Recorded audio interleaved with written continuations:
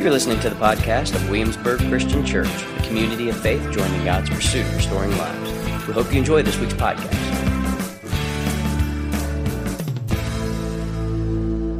And so I wanted to offer a story that comes from the Apostle Paul. If you have your Bibles, Galatians chapter 1, we're going to begin verse 13.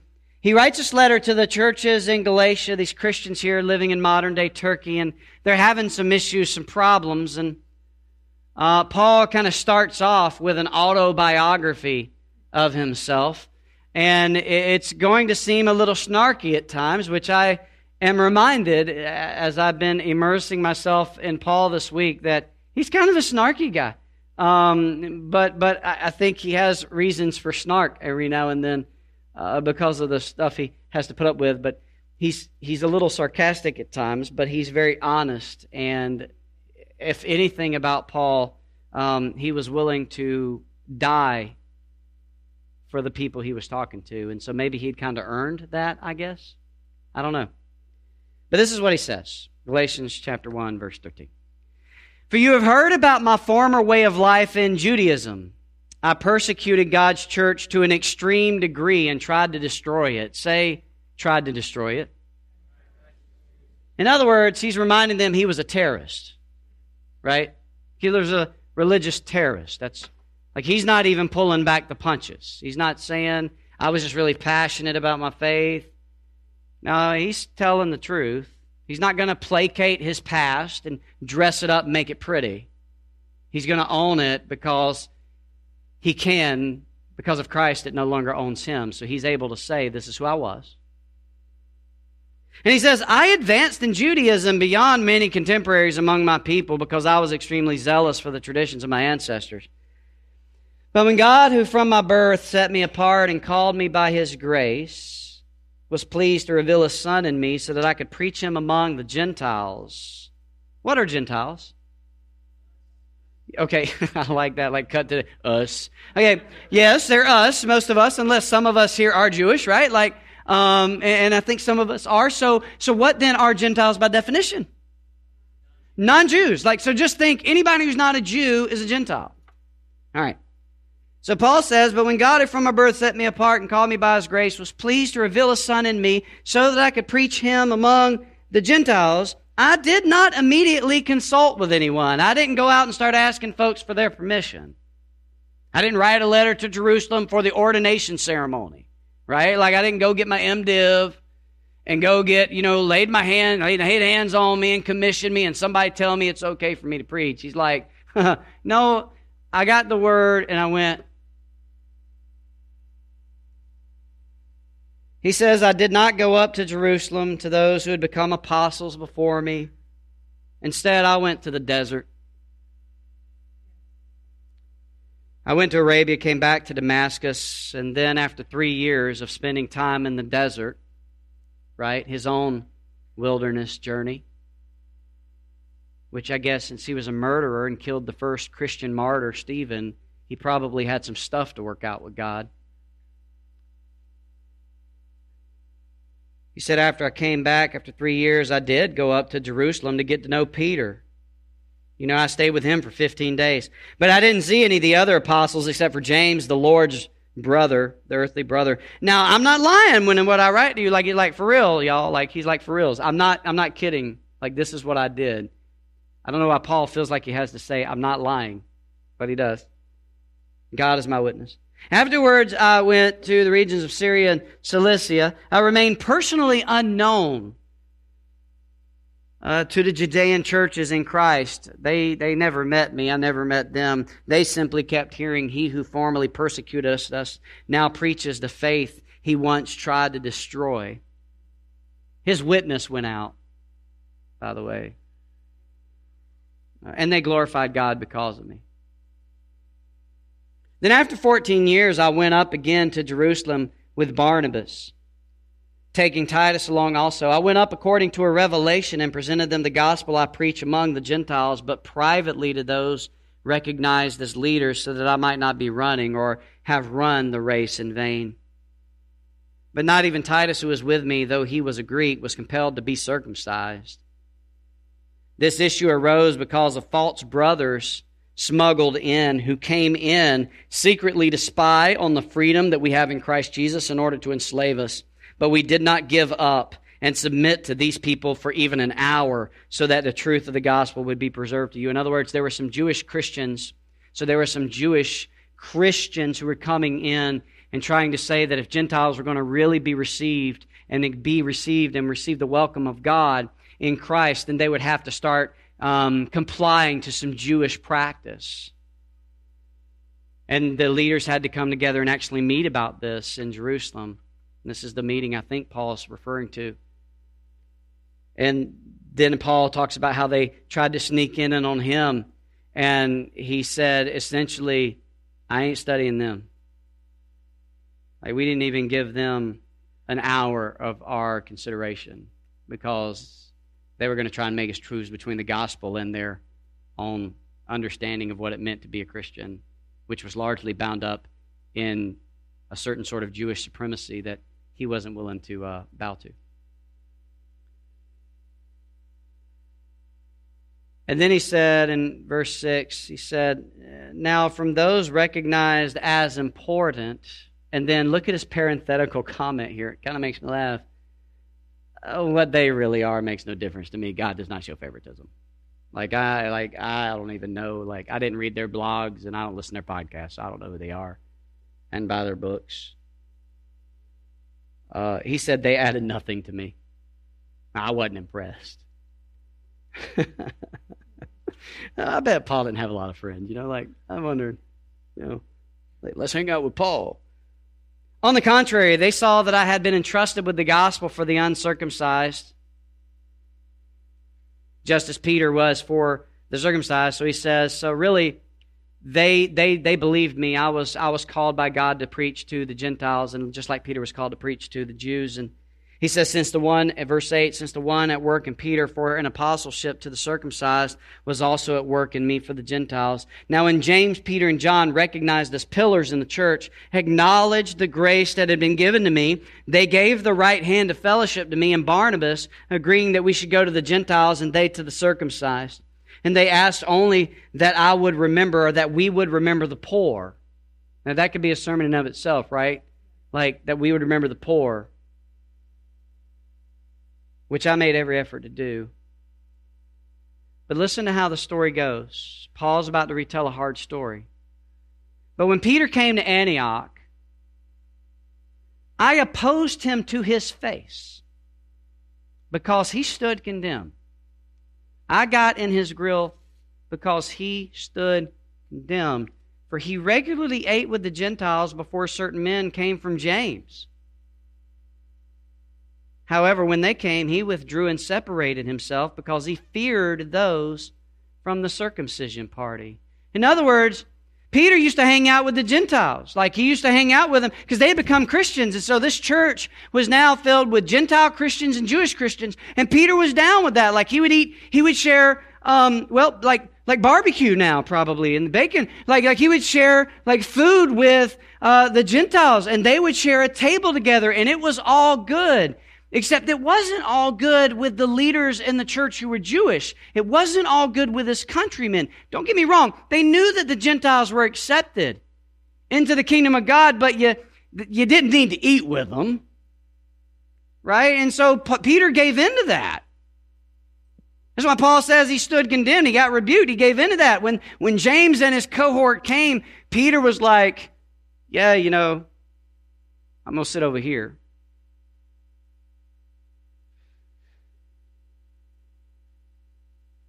He gave in to his racism because there's a long history here. Jews and Gentiles they don't like each other. I bet Peter would have said, I'm not racist.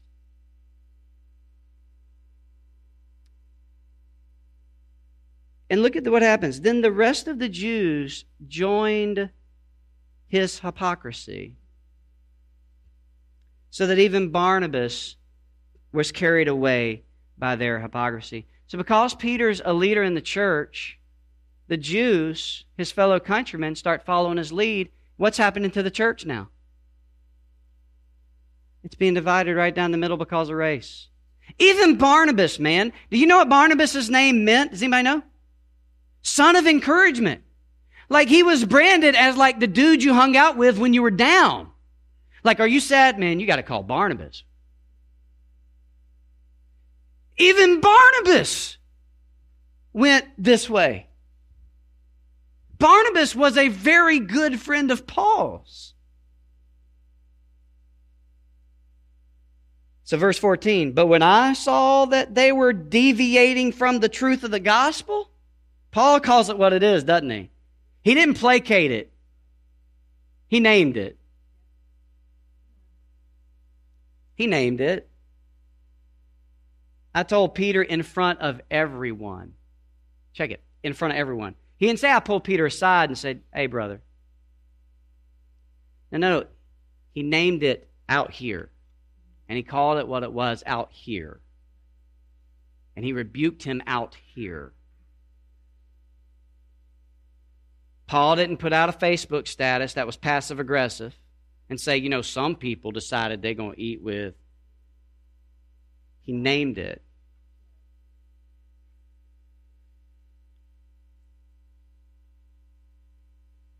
And he said to Peter in front of everyone, man, if you're a Jew, if you who are a Jew live like a Gentile and not like a Jew, how can you compel Gentiles to live like Jews? In other words, dude, if you're going to start living based on your race, your own countrymen, and just kind of settle up into that as if that's your identity, listen, if you're going to settle into your identity and say that this is all I can hang out with, because I got to be with people who's like me, because that's what we do, then how can you proclaim a different? How can you talk inclusion? How can you do that?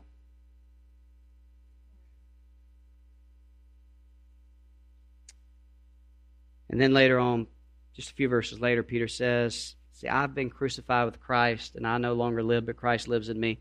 The life I now live in the body, I live by faith in the Son of God who loved me and gave himself for me. Paul anchors this in his theology of the cross.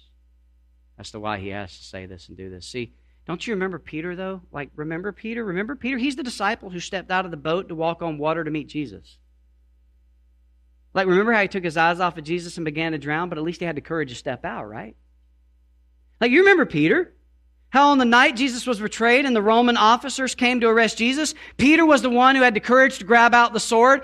He wasn't really that good a swordsman because I think he took a swing at Malchus and only got an ear, but at least he had the courage to try, even though at least, then Jesus said, dude, what are you doing? I'm not going to advocate violence, put your sword away, and Jesus had to heal the ear.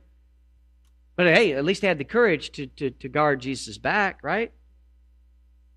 I mean, later he would deny Jesus 3 times.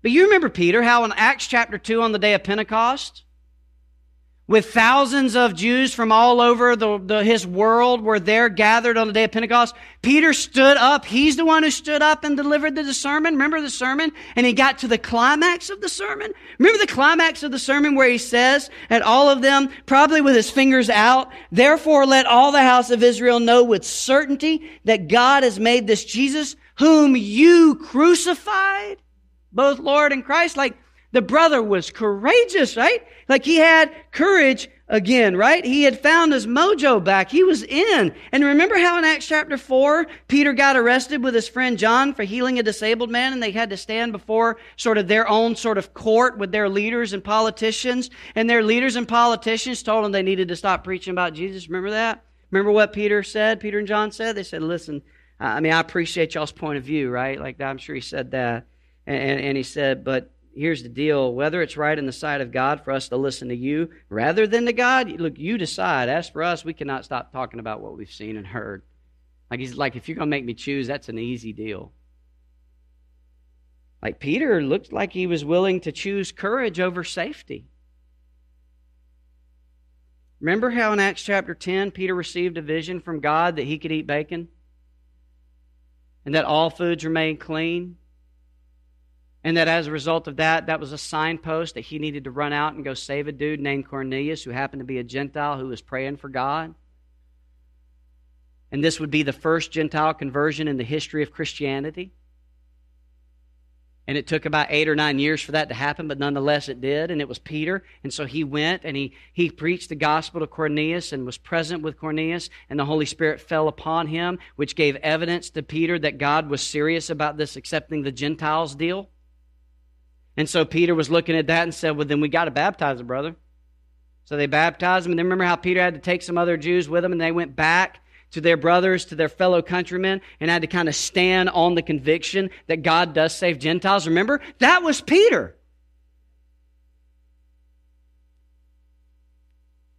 And in the letter to the Galatians, remember what Paul says? He says, after I got back from the desert, I spent 15 days with Peter. Like, what was that like? You know, because I don't think Peter had known that Paul had become like a Christian. Right? I don't know if he sent a courier saying, hey, Peter, I'm coming to visit you, but simmer down, I'm not going to kill you. Like, I don't know how Peter would have been like, oh, Saul, glad to have you. Come on in. So I don't know what transpired in between all of that, but I got to think that it took a little courage for Peter to keep Paul in his home, because I got a feeling the neighbors weren't thinking that was too smart. Sounds like Peter had some courage. It sounded like Peter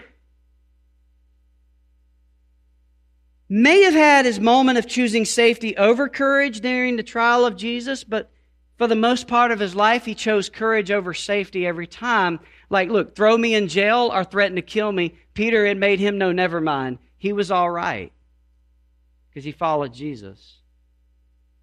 C.S. Lewis once said that courage is not simply one of the virtues, but the form of every virtue at its testing point.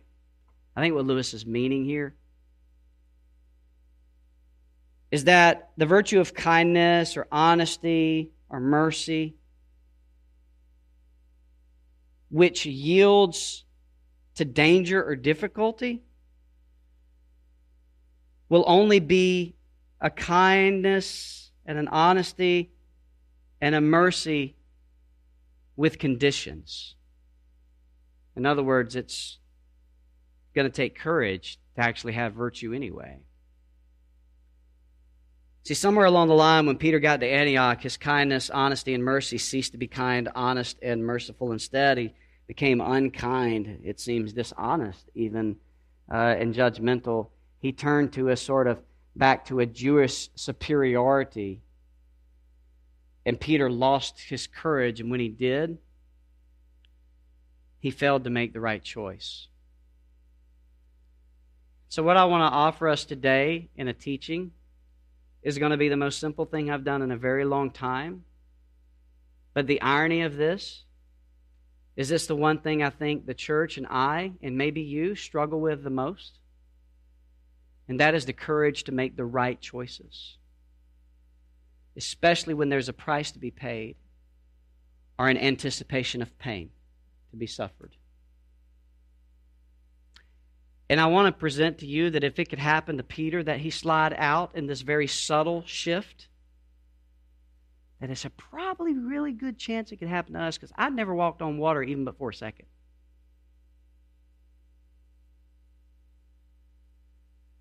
See, according to Paul's retelling of the story, Peter had no problem sharing a table with the Gentile brothers and sisters in Christ until James and a close friend came.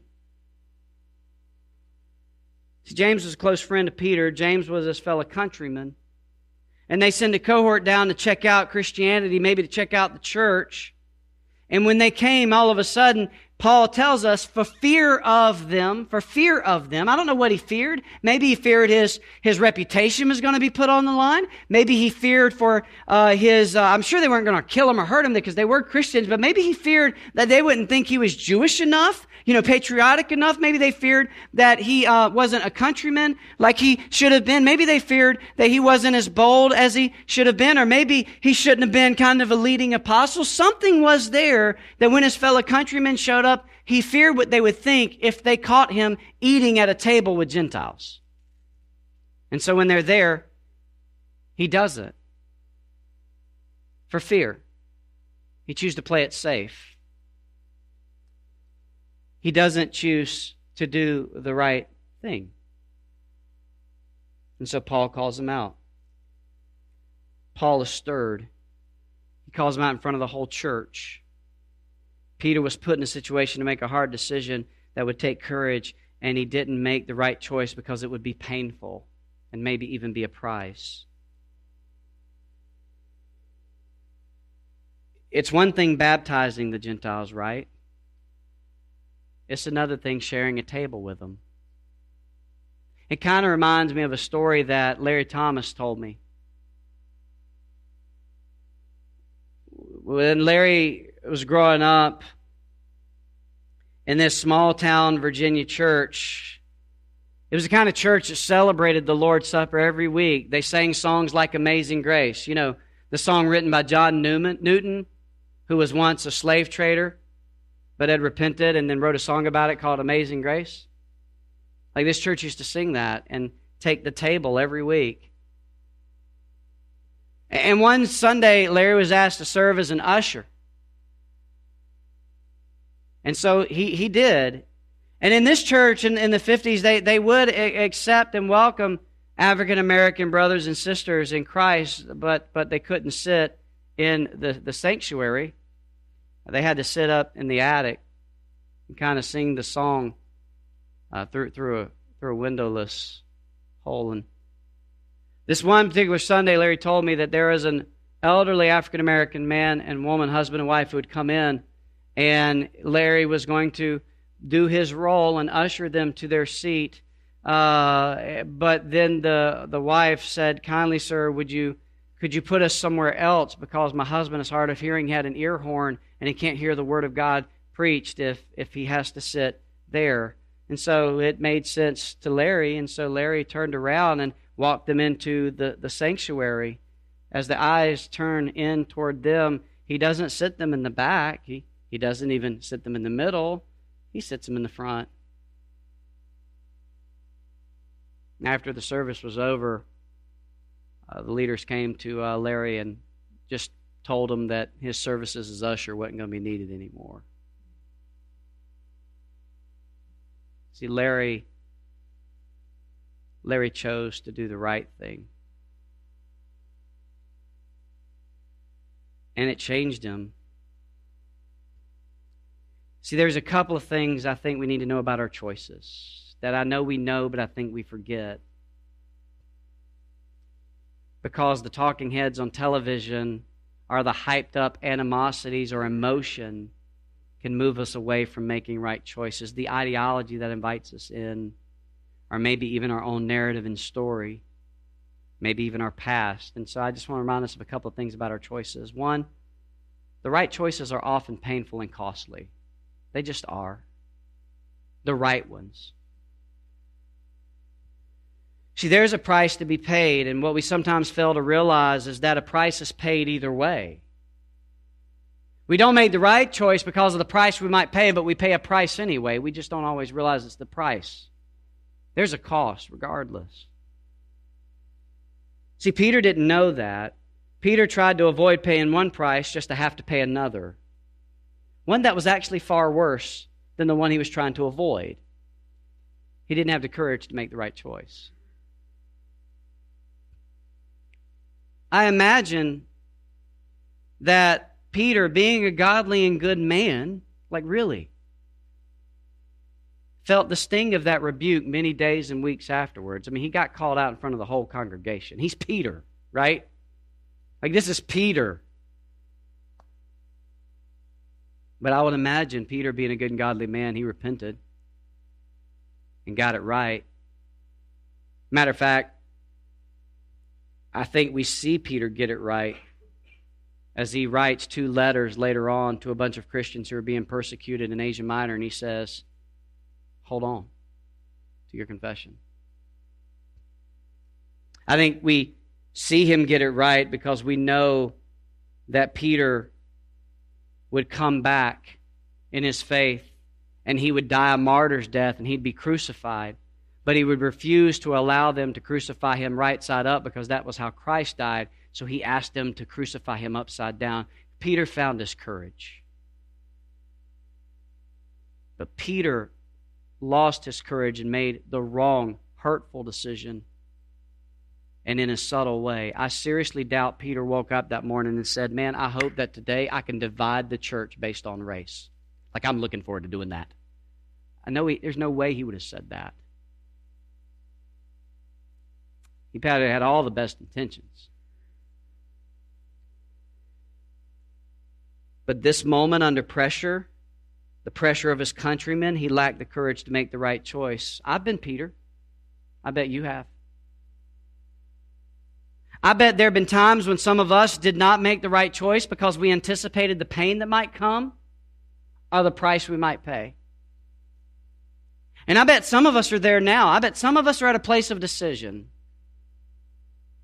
And we have to make a choice. We have to make the right choice because we realize that our jobs are taking us away from other commitments that we covenanted to, and it's taken us away far too long. And we know in our gut we need to find a new one, but the idea of taking one, the price that might be paid or the pain that might incur might not be something I want, so I don't make the right choice. Or maybe I'm dating someone that really is not pushing me and pulling me and drawing me and gently leading me closer to Christ, but I really enjoy that person, and so the pain of not having that person in my life is just too great a price to pay, and so I will lack the courage to make the right choice.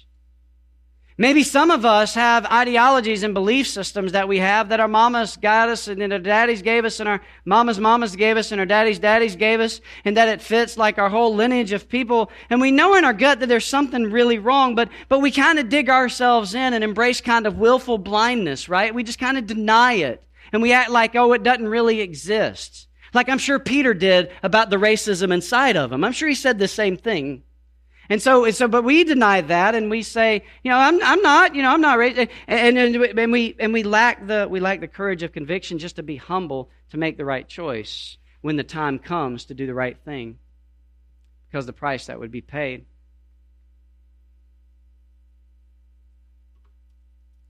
Or maybe we hear our friends say the things that they say, our loved ones say things that we know just isn't of God at all, isn't helpful, isn't whole. But if we say it, we're gonna hurt them. We're gonna end up in an argument, and I'm kind of conflict averse, and the pain that's going to incur is just not worth it. So we lack the courage to say the right thing and make the right choice. We say nothing at all. Or maybe some of us want to quit our marriage, and we have every reason to do so, but yet there is a Christ who calls to us about a God who gives dead things life.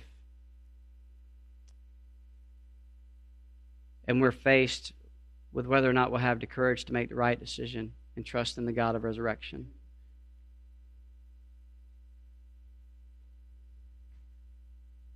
Don't let pain or a price keep you from making the right choice. Don't. You can choose either safety or courage, but you can't have both. You can't have both, not if you're going to follow Jesus as Lord. See, there's something else we need to know, though, about making choices. We need to remember that the choices we make, the right choices open the door for us to encounter how God's love sets us free from the attraction of other people's praise. I think this is huge. See, encountering the freedom of God's love can free us from believing that we have something to prove. That somehow I got to impress you, or worry about whether or not you think I'm good. But if I come to a place where I realize I have nothing to prove, then I have nothing to fear.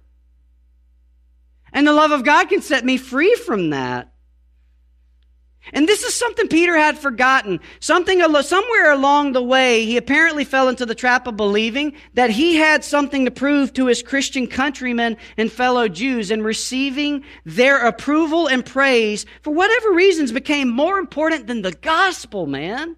Than the gospel. And I know he didn't mean for it to be that way. And I'm just hoping we can be humble enough to see our brother Peter, a father of the faith, sliding into this subtle reality of this ism in his life, negotiating the gospel because he's afraid of what his countrymen would think. He feared the circumcision party, as Paul said. Whatever that may have meant. And then we remember Paul. Remember Paul? He's kind of a boss, right? Like, he wasn't too impressed by the leaders. Remember what he said in the parenthetical comment?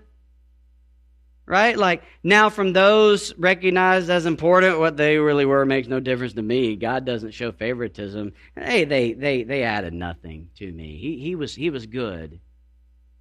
And you know why I think Paul was good? Because I've been thinking about this as we kind of start wrapping up. I've been thinking about this. Like, how do we become courageous like Paul? How in the world did Paul get to a place where he was like, makes me know, never mind, that the brother of Jesus has an opinion about me? And I think it's because of, I think there's a lot of things, and here's the thing, I'm not sure I even get it. Like, I don't think I can do it, but I think I'm understanding. Because see, here's the thing about Paul.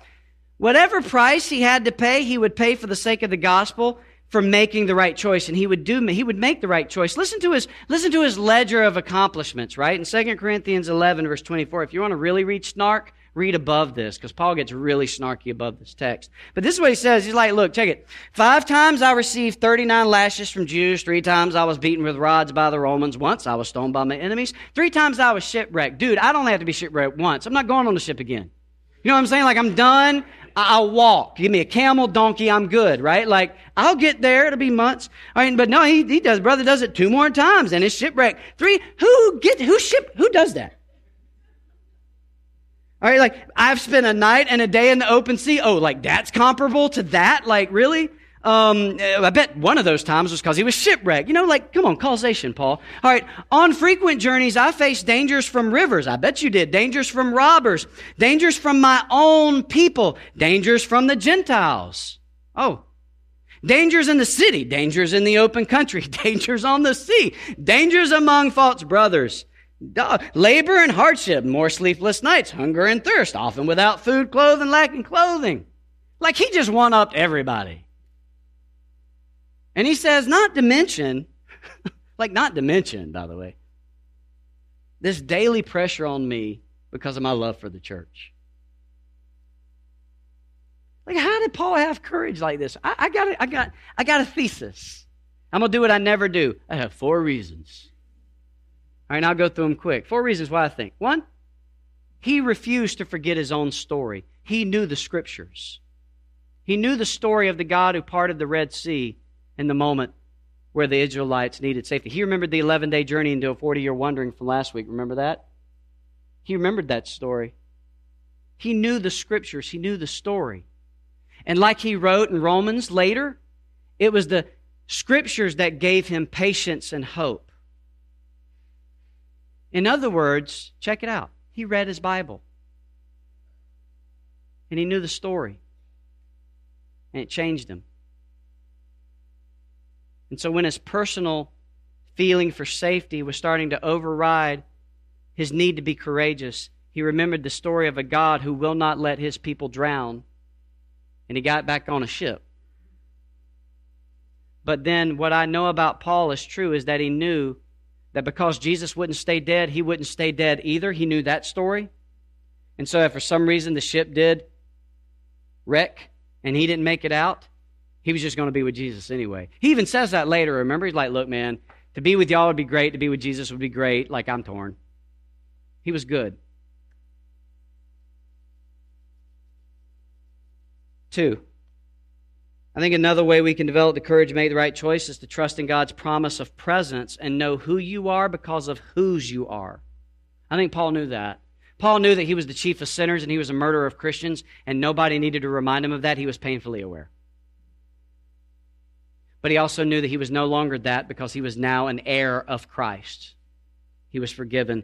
And not only that, he knew he belonged to Christ. And not even that, he knew he was actually in Christ. He says this later on in this letter that he wrote, Galatians 3. If you look at your Bibles, he says in chapter 3, verse 26, "For you all are sons and daughters of God through faith in Christ Jesus. For as many of you have been baptized into Christ, have put on Christ like a garment. There is no Jew or Greek, slave or free, male or female, for you are all one in Christ Jesus because you belong to Christ. Then you are Abraham's seed," so he knew his story, "and heirs according to his promise." See, Paul had certainty in the realities of his baptism. And he wanted us to be certain in ours. That we become sons and daughters of God through faith in Christ. For as many of us who have been baptized into Christ have put on Christ like a garment, and that makes us heirs of God's kingdom and sons and daughters of God and brothers and sisters of God. And so then Paul says, and he says rightly because Peter was buying into Jewish supremacy, so he says later on, he says, and oh, by the way, in Christ there's neither Jew or what? Greek, slave or what? Male or female what? Because all are one in Christ Jesus. In other words, what he's saying, he's not saying, oh, we're just colorblind and we're ethnicity blind. No, he's not saying that. That's ridiculous. He's not saying that. What he's saying is that we're equal. Nobody gets more privileges in the kingdom than others. Hey, look, women get just as many privileges in the kingdom of God as men. Everywhere, including in the church. That's the whole point of the text. But so do Jews and Greeks. So do slave and free. Ground is level at the foot of the cross. And Paul's really down with that. That's why he said Peter was violating the gospel. I wonder if we inadvertently, like Peter, violate the gospel too. That's a scary question to ask. But 3, another way we can develop the courage to make the right choice is to trust that God is enough. And look, this has got to be more than a praise song written by Chris Tomlin. It's just got to be. Like, it's got to be more than a Jesus is my boyfriend song, right? Like, it's got to be more than a sing the same line 72 times, which I'm thankful our team, we don't do that. Like, it's like, okay, I get it, John, we love Jesus, right? Like, I'm glad you don't lead us in those songs. The thing is like it's got to be more than that. Like, really, if you think about it, like Galatians chapter 2, verse 19, he says, for I've been crucified with Christ, that I no longer live, but Christ lives in me. The life I now live in the body, I live by faith in the Son of God, who loved me and gave himself for me. Paul was all in. He was all in, and he knew God's love for him was far greater than anything anyone else could offer. He knew it.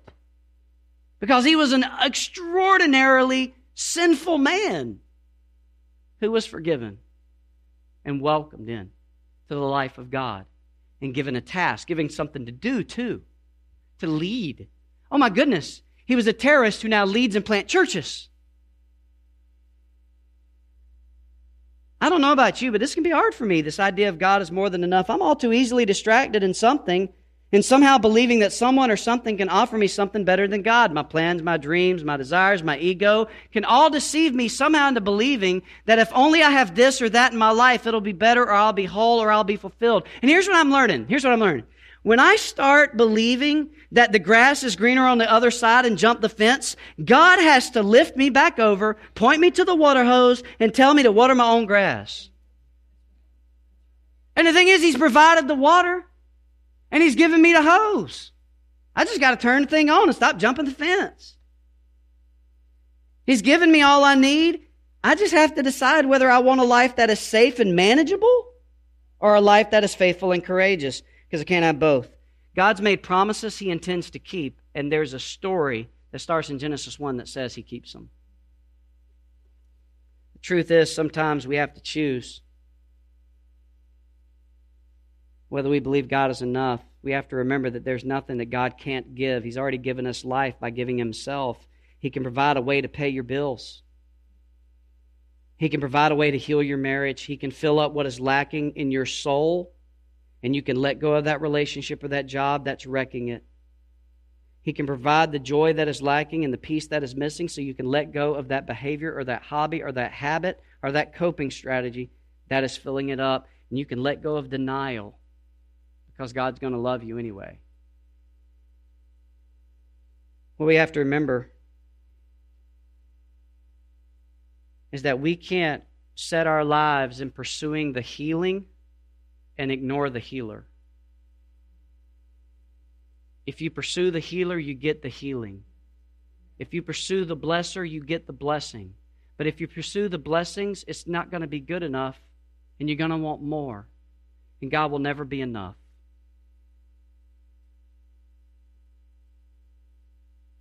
Having God in Christ is enough because in Christ you and I are sons and daughters of the King, and we are heirs to the kingdom of God. There is nothing He won't give, including Himself. Finally, and fourthly, we can develop the courage to make the right choices by obeying God. Imagine that, right? Like entrusting Him with the consequences and not doing it alone. When Peter chose not to obey God and trust Him with the consequences, he paid a price, and you know what? He needed Paul. We need each other.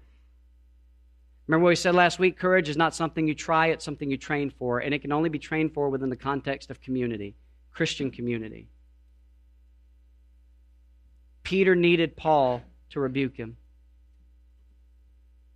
I imagine it was humiliating. See, I think what the world needs, and I'm just me, so this is a grandiose kind of statement, right? Like, what the world needs now is courageous people who love and who are willing to pay the price. And the people of God who are filled with the Spirit of God, which is supposed to be us, we're the ones who should have the most courageous witness of all. We should charge the darkness and even charge hell with a squirt gun if we've got to, because we can. Because Jesus has already said, not even the gates of hell are going to prevail against me. So if you're on the defensive, you need gates. Guess who has gates? Hell. It's on the defensive, man. We have nothing to fear. We just have to decide if we're going to choose safety or courage, because we can't have both. But what I'm wondering is, will you and I make the right choices?